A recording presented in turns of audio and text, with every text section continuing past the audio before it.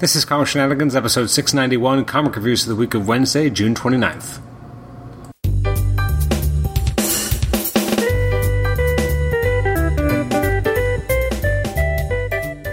Welcome to the Comic Shenanigans podcast. This is episode 991. This is we're into our last 10 episodes. This is kind of crazy. I'm your host, Adam Chapman. Today we're looking at some of the books that came out on the 29th of June. And I gotta say, I sat down to record this, and I knew that I'd been putting this episode off. I was going to get it done earlier in the week, and it just kind of got pushed. And so I sat down to record it, and I was like, wait a minute. Books are the 29th of June. That seems like really long ago. And I looked at the calendar. I'm like, oh no, it's just last week. But it just feels like a lot longer than that. So let's jump right into it. I'm only talking about 3 books today. It's going to be nice and short. First up, I like to talk a little bit about some of the books that did come out that I won't be talking about, just to highlight some of the books that were released, which includes Batman Beyond the White Knight, number 4. I'm enjoying the book. Batman Catwoman, number 12. And I looked at it, I was like, I should read this. But I'm like, have I read all the other issues? Like, I've just been so frustrated with the book in general that I don't even know if it would mean anything to me. And I don't even know if I want to put myself through rereading all of it. We got Batman Fortress, number 2. Captain America Symbol of Truth, number 2. DC vs. Vampires Killers, that's a one-shot. We got Deathstroke Inc., which I realize I'm like, I haven't read any of this. I can't talk about this at all.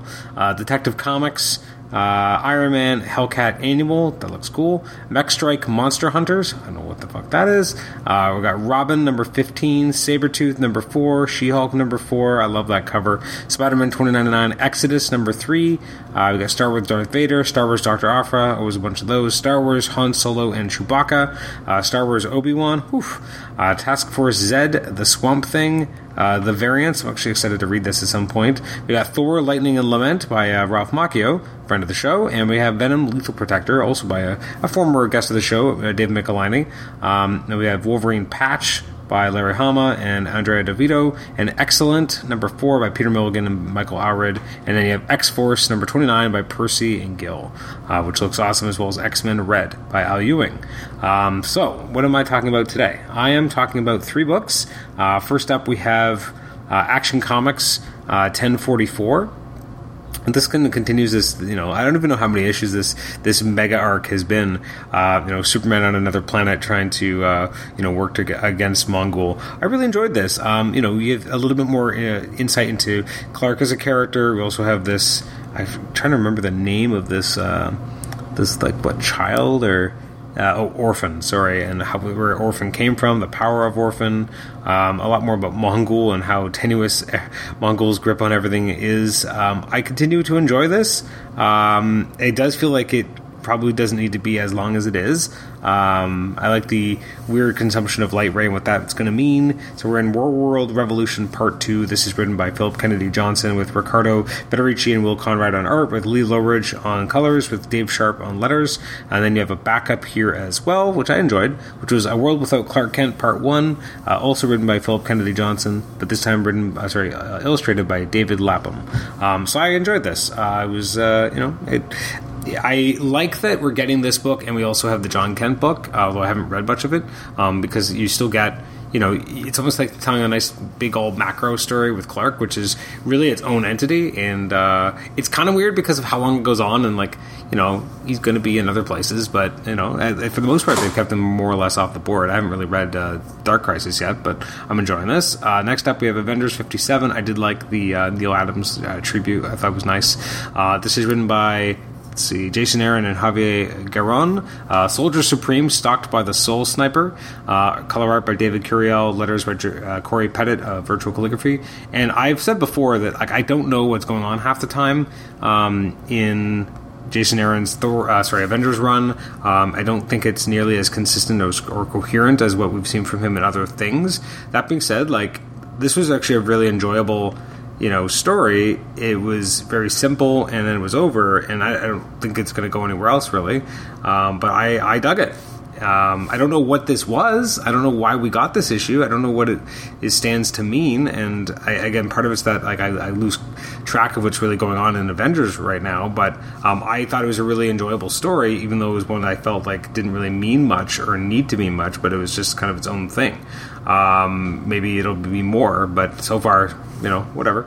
Last but not least is the one I'm most excited to talk about, which I'm really, really dug, was Iron Cat.